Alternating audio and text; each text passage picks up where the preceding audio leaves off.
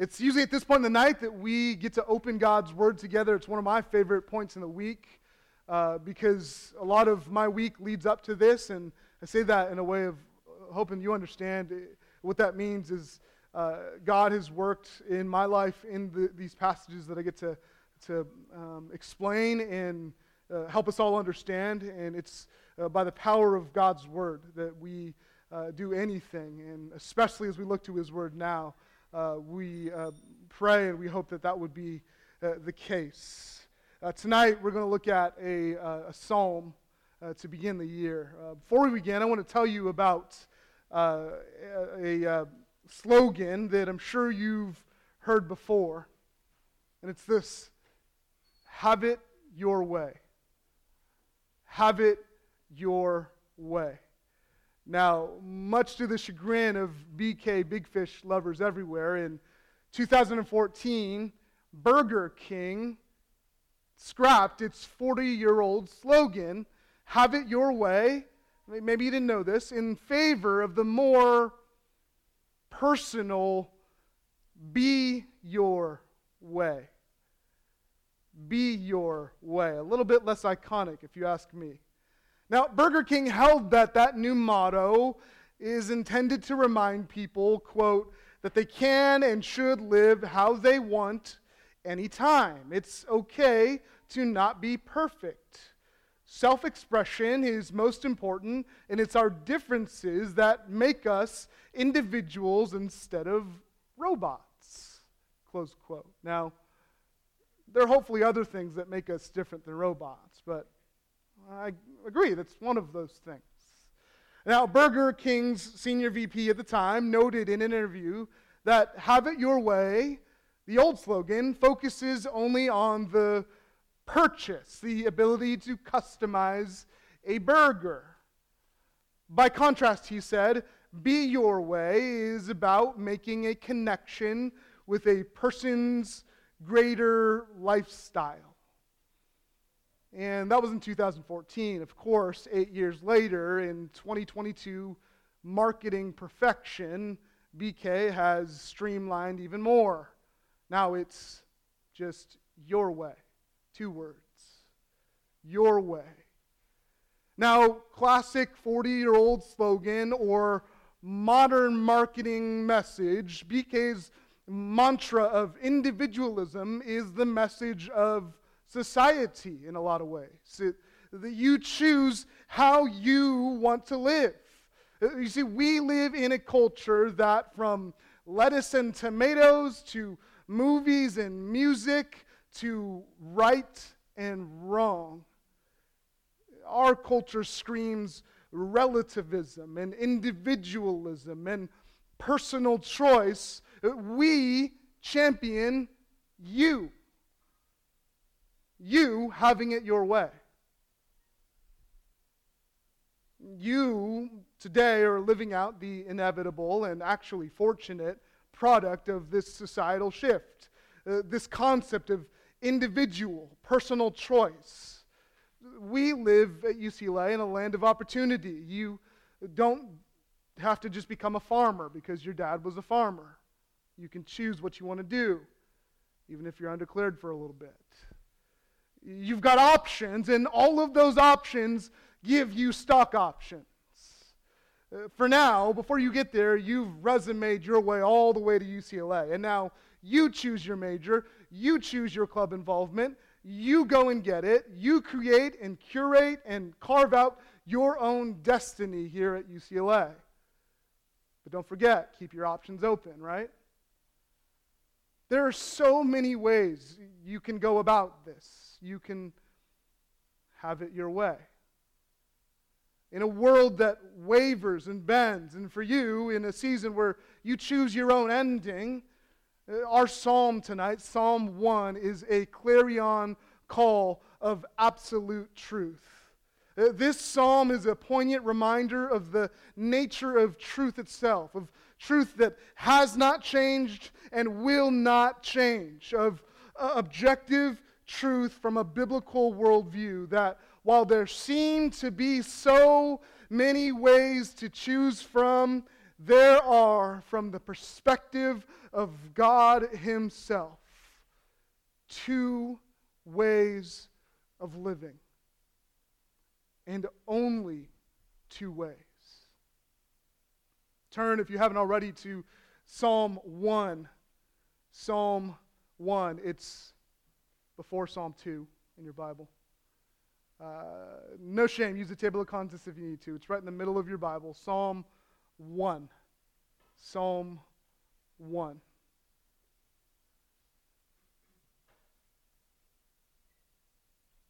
In Psalm 1, the psalmist writes, "Blessed is the man who walks not in the counsel of the wicked, nor stands in the way of sinners, nor sits in the seat of scoffers. But his delight is in the law of the Lord, and on his law he meditates day and night. He is like a tree planted by streams of water that yields its fruit in its season, and its leaf does not wither. In all that he does, he prospers. The wicked are not so, but are like chaff that the wind drives away. Therefore the wicked will not stand in the judgment, nor sinners in the congregation of the righteous. For the Lord knows the way of the righteous, but the way of the wicked will perish." Pray with me. Father, we pray that your Spirit would work in our lives even tonight to see that there are only two ways of life in this world, the way of the righteous and the way of the wicked. So illumine our minds and open our hearts to what your word has to say tonight. In Jesus' name, amen. The message of Psalm 1 is a fork in the road. There are two paths, and you must choose. Perhaps tonight, in God's kindness, in His mercy toward us, we could consider Psalm 1 and maybe this sermon as a sign before the fork in the road, a warning sign, cautioning all who pass by. And the message of this psalm is universal. It's objective, it's absolute, and its warning found within is resolute. And it's this: each person must earnestly consider these two ways of life, the way of the righteous and the way of the wicked. As we begin this year of ministry and fellowship at GOC, it's fitting to start here in Psalm 1. Because whether this is your first time with us or you've been here since before what seems like this decades-long pandemic, you have a choice as to which way you will choose to follow in this season called college and then in your life as a whole. And so tonight in Psalm 1, we see a picture of the two ways of life, righteous and wicked. A poignant reminder that in God's economy, there are only two ways of living. So first, in verses 1 through 3, we see the prosperity of the righteous. The prosperity of the righteous. The psalmist starts with what is sort of a promising statement. Blessed is the man. Blessed is the man. This blessedness, or this, if you prefer, blessedness, is a happiness, a joy. Now, it's not a feeling or an emotion sort of happiness, but lasting blessing, a sort of idea of well-being or rightness in one's life, a wholeness or a completeness in life. When I see this word blessed or blessed in the scriptures, I think immediately of an old man on a rocking chair or an old man on a recliner with a grandkid or a great-grandkid on each knee, just enjoying life, enjoying the fruit of his labors and the happy and good results of his life's work. Blessedness, well-being, rightness. Well, here in Psalm 1, this blessedness doesn't have a minimum age requirement, or it's not the result of individual effort and right decision making, but it is this picture of well-being, of rightness, of happiness. This Psalm 1 blessedness is that of divine blessing. It's a joyous and a full and a blessed life. It's the result of living life God's way. This is a concept familiar to Scripture, even just in the Psalms. Psalm 2, blessed are all who take refuge in him. Psalm 32, a familiar one, blessed is the one whose transgression is forgiven. Psalm 40, blessed is the man who makes the Lord his trust. Psalm 84, blessed are those who dwell in your house, ever singing your praise. Psalm 119, blessed are those who keep his testimonies. And then elsewhere in Scripture, Jeremiah 17, blessed is the man who trusts in the Lord. And then, of course, Matthew 5, blessed, blessed, blessed, the Beatitudes. Blessed are the pure in heart, for they shall see God, and so on and so forth. This is true and lasting joy found in God. Blessing pronounced for those who live life the way that God has set it out to be. That's the kind of blessing we see here in Psalm 1. And in Psalm 1 here, instead of a short, simple phrase like in some of the passages I just read, the psalmist paints a longer, more vivid picture of this blessed man. And just so you know where we're going, verse 1 shows us what this blessed man does not do. And then verse 2 shows us what this blessed man does do. And then verse 3 illustrates the results of this blessed man's life. So look again at verse 1. Blessed is the man who walks not in the counsel of the wicked, nor stands in the way of sinners, nor sits in the seat of scoffers. This man is not influenced by those who are evil. This blessed man does not keep company with those whose character and habits are markedly sinful. This blessed man does not associate with those who scoff at God and his ways. Many commentators have taken this sort of threefold characterization as a progression of events, as if you walk in this way and then you stop and you stand there and you sort of chill a little bit, and then I'll just take a seat and I'll sit down. And that's cute, of a sort of progression, but the arrangement of the accents and the words in the original text more simply show there's really just more of an emphasis on the first line. Lines 2 and 3 are in reverse order in the original language. Literally, it says, in the path of sinners, he does not stand.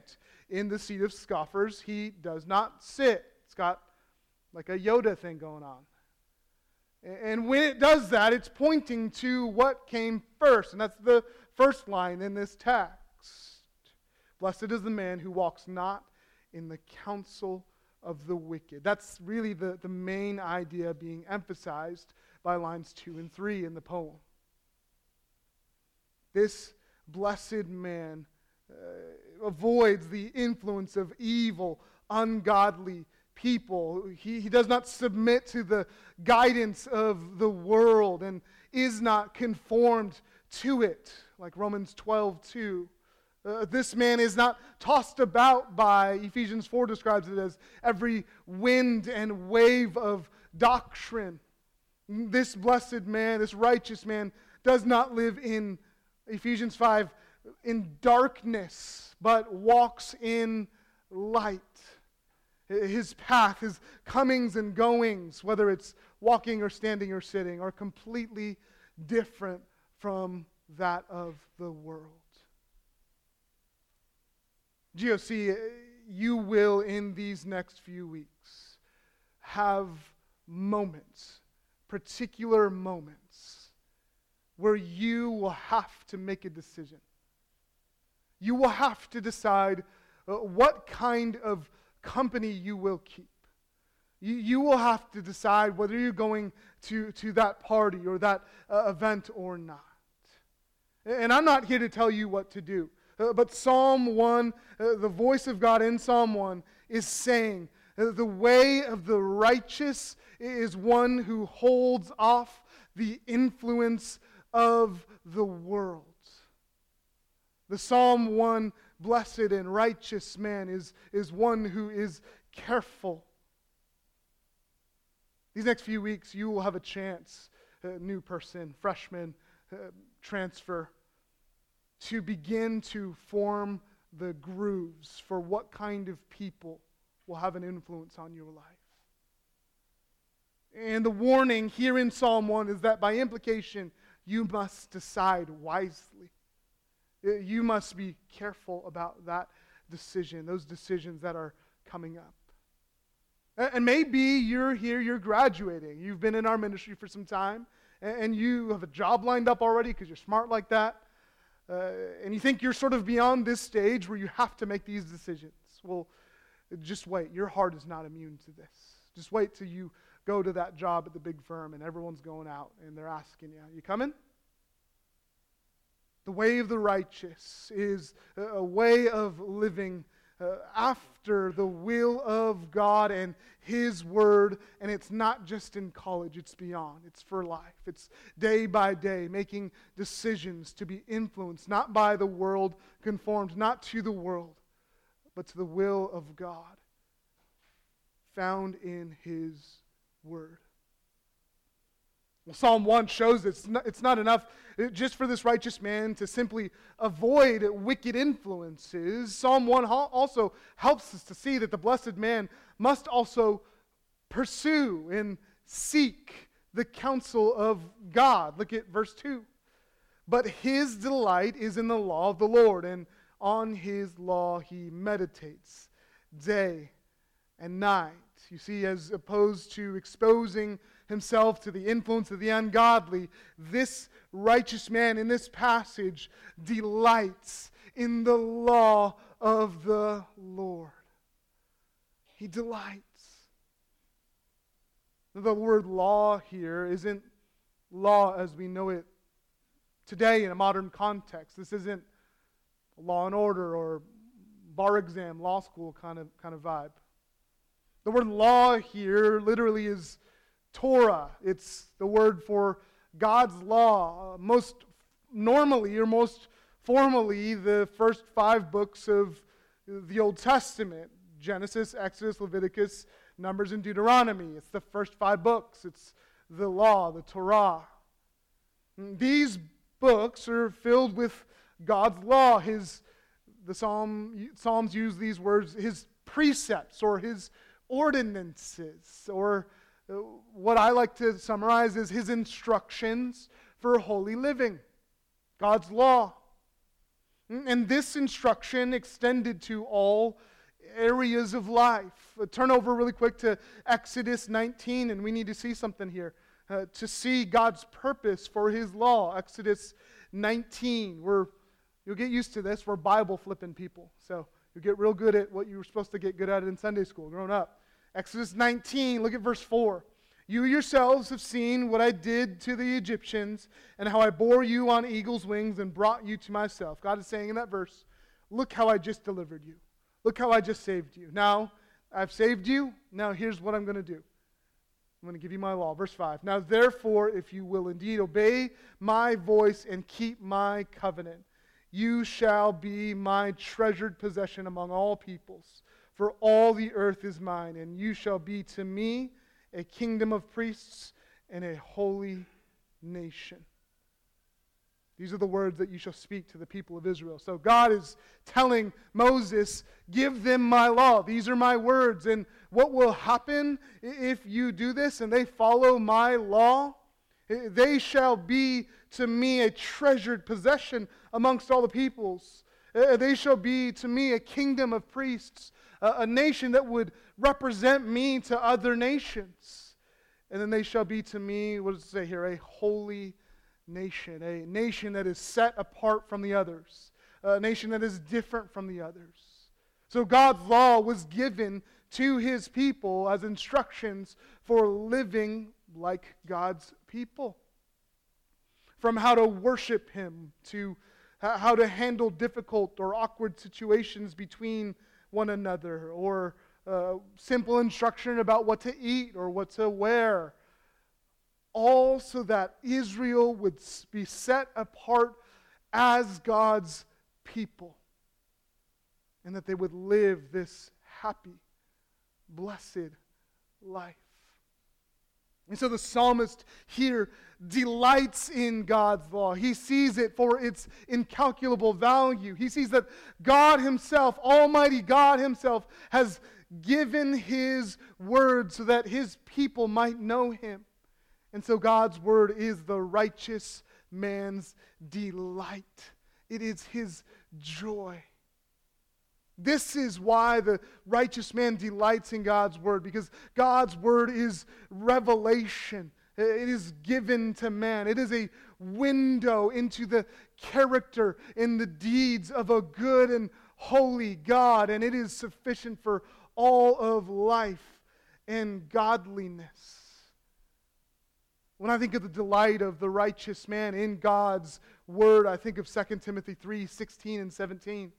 All Scripture is inspired by God and profitable for teaching, for reproof, for correction, and for training in righteousness, that the man of God may be complete, whole, blessed, happy. And that verse finishes, equipped for every good work. We find delight in God's word because it makes us His blessed people. Now, as those living this side of the cross and with God's fully revealed word, not just the first 5 books, we can extend our view of God's law to His entire word. The Bible is our instruction for holy and happy living, a life led by Him, a life secure in Him, a life satisfied in Him. As God's people, we delight in God's voice heard in His word. We find joy in searching the Scriptures. We embrace the righteous law of God and embrace God's righteousness. We are molded and motivated by God's perfect law. We don't see God's commandments as burdensome. Instead, we delight in the law of the Lord. And therefore, we delight in God. Listen to Psalm 119. How can a young man keep his way pure? By guarding it according to your word. With my whole heart I seek you. Let me not wander from your commandments. I have stored up your word in my heart that I might not sin against you. Blessed are you, O Lord. Teach me your statutes. With my lips I declare all the rules of your mouth. In the way of your testimonies I delight as much as in all riches. I will meditate on your precepts and fix my eyes on your ways. I will delight in your statutes. I will not forget your word. And then later in that same psalm, oh, how I love your law. It is my meditation all the day. Your word is a lamp to my feet and a light to my path. I just love this humble awareness of the psalmist of the need for the guidance of God's word. It's my prayer that each one of you tonight would have this same sort of posture. That you wouldn't just avoid the world and shut yourself in, but you would expose yourself to the law of God found in His word. That the living and active Word of God, Hebrews 4, would do its work in your life by the Spirit of God. Back in Psalm 1, look at what this delight looks like. It says there, on his law, verse 2, end of verse 2, on his law he meditates day and night. This meditation isn't the sort of meditation that might come to mind when you think of that word. This meditation is the idea of memorizing or internalizing, almost this idea of muttering to oneself. And so this blessed, righteous, happy man he looks like he's crazy. He just sort of walks around and mutters to himself the Word of God. He talks to himself, but he's rehearsing constantly. There's sort of a totality to this. When you rise and when you lay your head down and everywhere in between, this man is a walking Bible. I want to tell you about a man. His name is Charles Matlock. He's 72. He lives in Savannah, Tennessee. This man is known as the walking Bible of West Tennessee. I don't know about East Tennessee, but West Tennessee. He has memorized most of the Bible. I don't know what that means. It just means more than 50%. And he's memorized entire books at a time.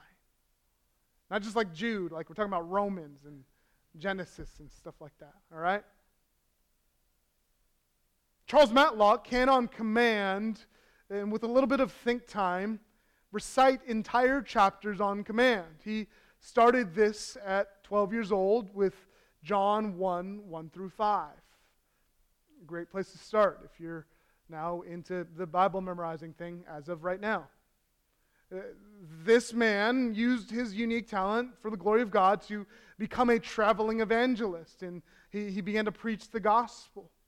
And praise God for him. He's maybe the GOAT of Bible memory. I mean, this guy is amazing. He's a true Awana hero. This guy got all the prizes.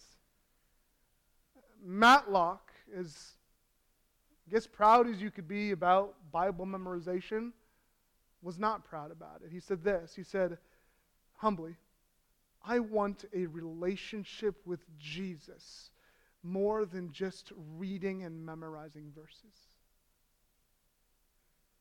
This is the humble sort of delight, no doubt, in God's Word that we see in Psalm 1. And I do believe memorizing verses and a love for Jesus are inextricably linked. Don't get me wrong.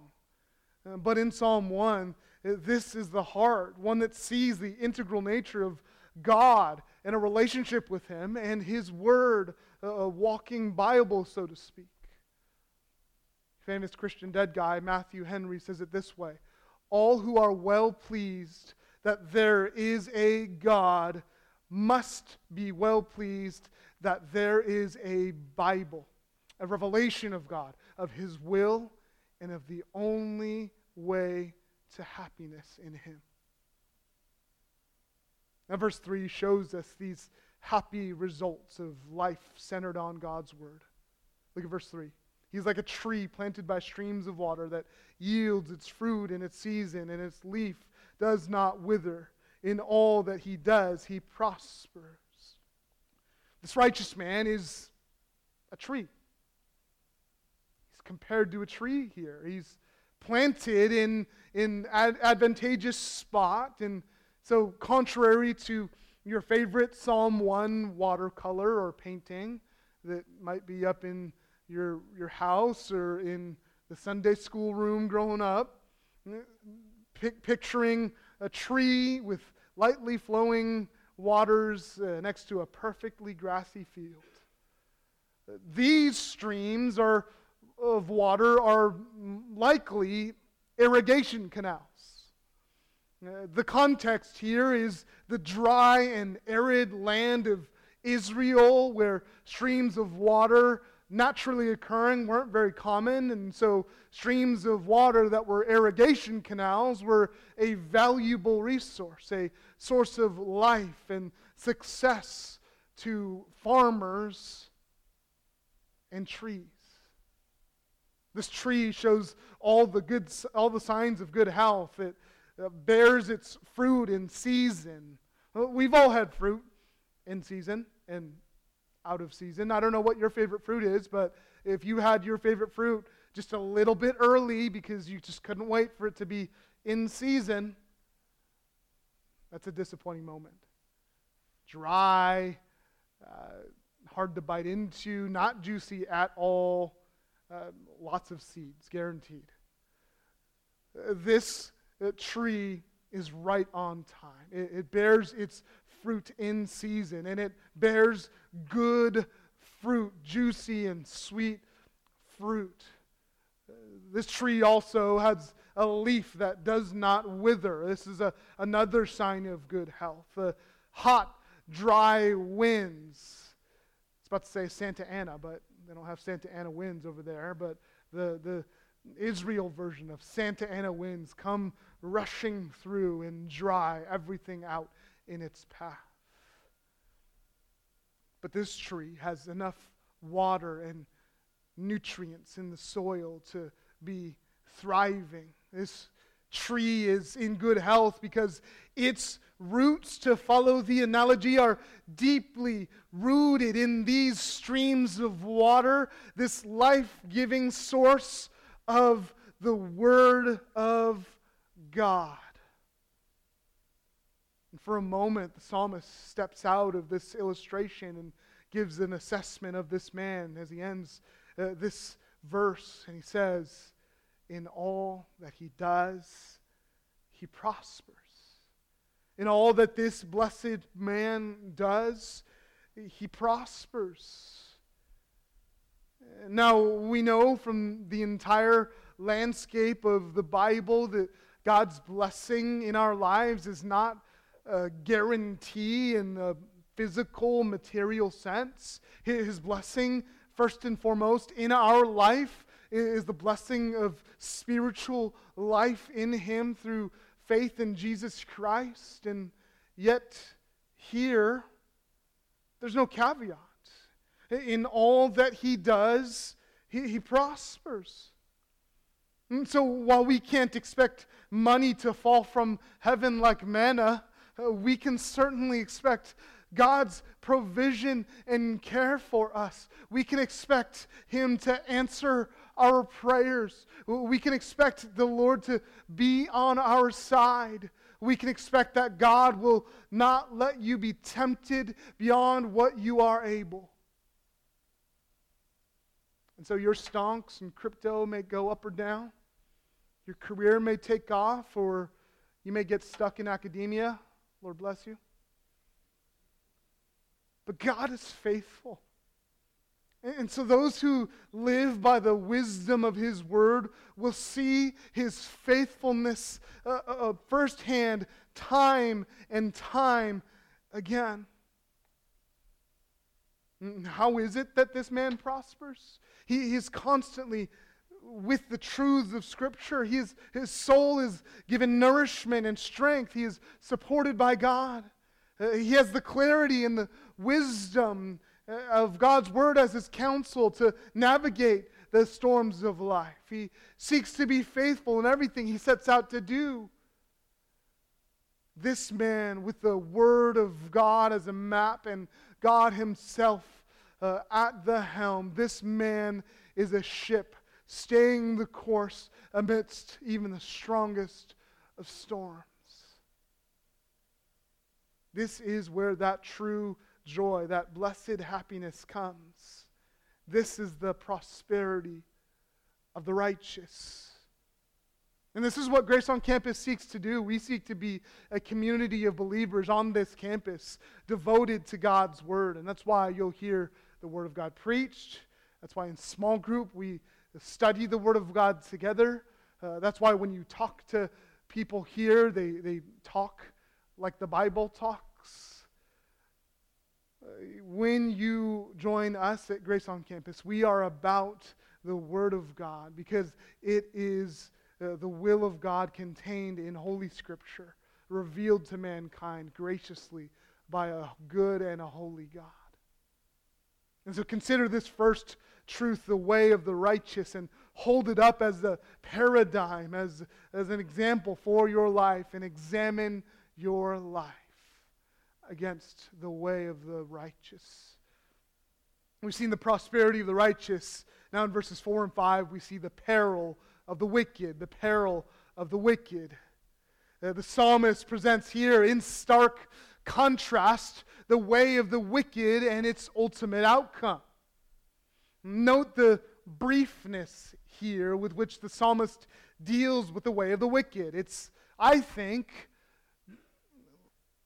fitting to the brevity of the wicked's existence and their destiny pictured here. Look at verse 4. The wicked are not so, but are like chaff that the wind drives away. The beautiful, elongated picture of the righteous man being like the tree, culminating in verse 3, is very abruptly and very sharply contrasted. Simply, the wicked are not so. It's like, see this beautiful picture, this gorgeous painting? That ain't it. It's a blank canvas. Nothing. It's what the psalmist is doing here. It's like showing you the shiny red car on the lot and then taking you to the impound lot. And the psalmist says, well, the wicked are not so. They're not like that. But here's what they are like. The psalmist says they are like the chaff which the wind drives away. The picture here is, in the ancient Near East, a threshing floor where you would separate grain from all of the other things. You have the good grain, the part that you want, and then you have the part that you don't want, the husk or the shell of the grain. Usually separated with what we call a winnowing fork. And the chaff is discarded or burned. You see, the psalmist is saying the wicked are dry, they are useless, they are to be discarded, transient.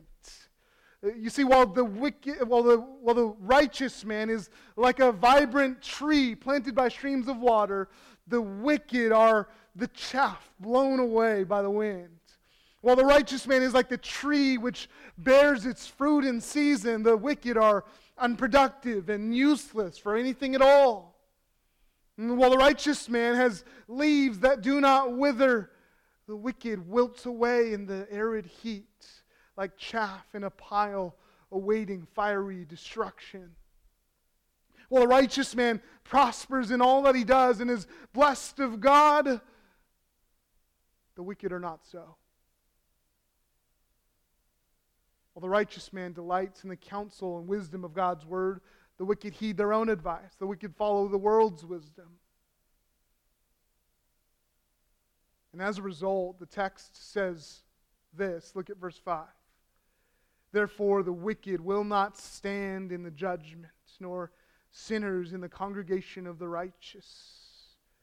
You see, the wicked will not stand in final judgment. They will have their day in court, and their deeds and the proof of their lives speaks for itself. They rejected God and reject His way and reject His word. And so in judgment, God will reject them.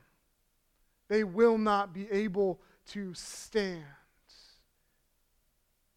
The fact that sinners could not be in the assembly of the righteous was a familiar concept to the original reader. This idea that those whose lifestyle was regularly sinful was not welcome in the temple was a regular idea for the original reader. And that's what the psalmist is saying here. That sinners, people who love sin and love the ways of the world and are under the counsel of the wicked, should not be in the congregation of the righteous. And in eternity, in the ultimate assembly of the righteous, there can be no impurity. Psalm 75 tells of a future time in which all men, all nations will be judged. Flip over there. Psalm 75. I think it's helpful to see with your own eyes. Psalm 75, just a few verses here. Psalm 75, starting in verse 2. It's God speaking. At the set time that I appoint, I will judge with equity. When the earth totters and all its inhabitants, it is I who keep steady at its pillars. I say to the boastful, do not boast, and to the wicked, do not lift up your horn. Do not lift up your horn on high or speak with haughty neck. For not from the east or from the west and not from the wilderness comes lifting up, but it is God who executes judgment, putting down one and lifting up another. Turn to Matthew 3. We need to see another passage that shows us this kind of judgment. Matthew 3, it's the era of the ministry of John the Baptist. And John the Baptist is speaking of Jesus, the one coming after him, whose sandal he was not worthy to tie. And he speaks of Jesus, and he tells of the judgment that Jesus will bring on that last day. Look at Matthew 3, verse 11. And this is John describing his own ministry compared to the ministry of Jesus. He says, I baptize you with water for repentance, but he who is coming after me is mightier than I, whose sandals I am not worthy to carry. He will baptize you with the Holy Spirit and fire. His winnowing fork is in his hand, and he will clear his threshing floor and gather his wheat into the barn, but the chaff he will burn with unquenchable fire. Later in Matthew 25, gives us the picture of the Son of Man separating the sheep from the goats. You see, in final judgment, the wicked, as Psalm 1 says, will not stand in the judgment. Jesus, with his winnowing fork, will separate the good grain from the chaff, and the chaff in Matthew 3 will be burned with unquenchable fire. It's a heavy picture. And so this text calls for our examination. I want to ask you tonight, are you walking the way of the wicked tonight? Maybe it's not what you're doing, but maybe what's in your heart. You're kind of open to exploring what's out there these next few weeks. This text calls for our examination. Do you see the path and the prosperity of the righteous and the people around you, and you see that you are not so? You're not like godly people? You're not like people in the church? Maybe you appear to have good fruits. You fit right in. You look like good grain. But as you sit there tonight, you know that you don't have good fruit, that maybe you don't know Jesus in a saving way. And Psalm 1 is telling you, you will not stand in the judgment. It's not for me to decide. It's for God to show. You will be exposed on that last day. And this passage tonight is beckoning you to turn to God, to find life in Jesus. See, the very one who will hold the winnowing fork, who will separate the sheep from the goats on that last day, is the same Jesus who came to the earth as a man and lived a perfect life and yet died a sinner's death in our place so that we might have his righteousness and that he would take our unrighteousness on his shoulders on that cross. And then when he was raised 3 days later by the power of God himself, we, in that raising of Jesus, would have also life in him, new life in him, a chance to pursue the way of the righteous. And so this same Jesus that will use the winnowing fork, so to speak, on that last day is the same Jesus in whom we have hope. It's in Christ alone that we have that kind of hope as Christians. And I offer that to you even tonight. So don't leave tonight if you're not sure about the status of your soul. I know you're here tonight to be at a Christian group, and I appreciate that, but that doesn't mean that everyone here knows the Savior. Instead, I would urge you to talk to somebody, talk to me after, if you have questions about the gospel, about the good news of Jesus. Let's finish our text here. Against this kind of precipice, this dark backdrop, there is a diamond of good news in Psalm 1. Verse 6 shows us the overarching truth that ties everything together. We've seen the prosperity of the righteous and the peril of the wicked, and now we see in verse 6, very briefly, the perspective of God. The perspective of God. The psalmist leaves us a summary statement to sort of cap off the psalm. But this verse is more than just a simple way of wrapping up the contents of the psalm. It's actually the key to unlocking this psalm. You see, as much as this text is about the choice you make at the fork in the road, verse 6 inserts a dose of biblical reality.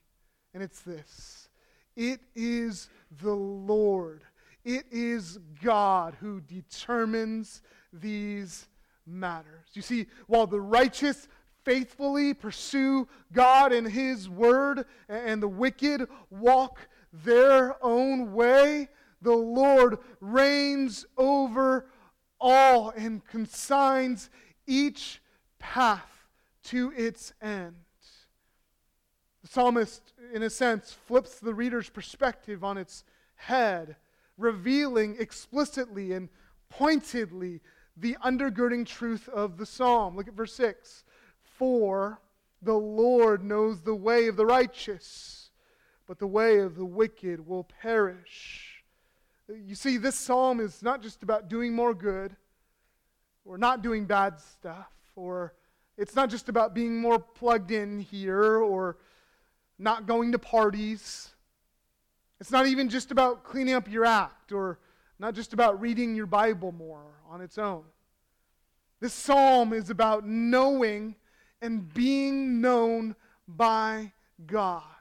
There are indeed only two ways of living in this life. And the psalmist even reinforces that fact here in verse 6. But the reason why there are only two ways, the basis upon which these two ways are established, the very standard by which these two ways of life are judged, is God Himself.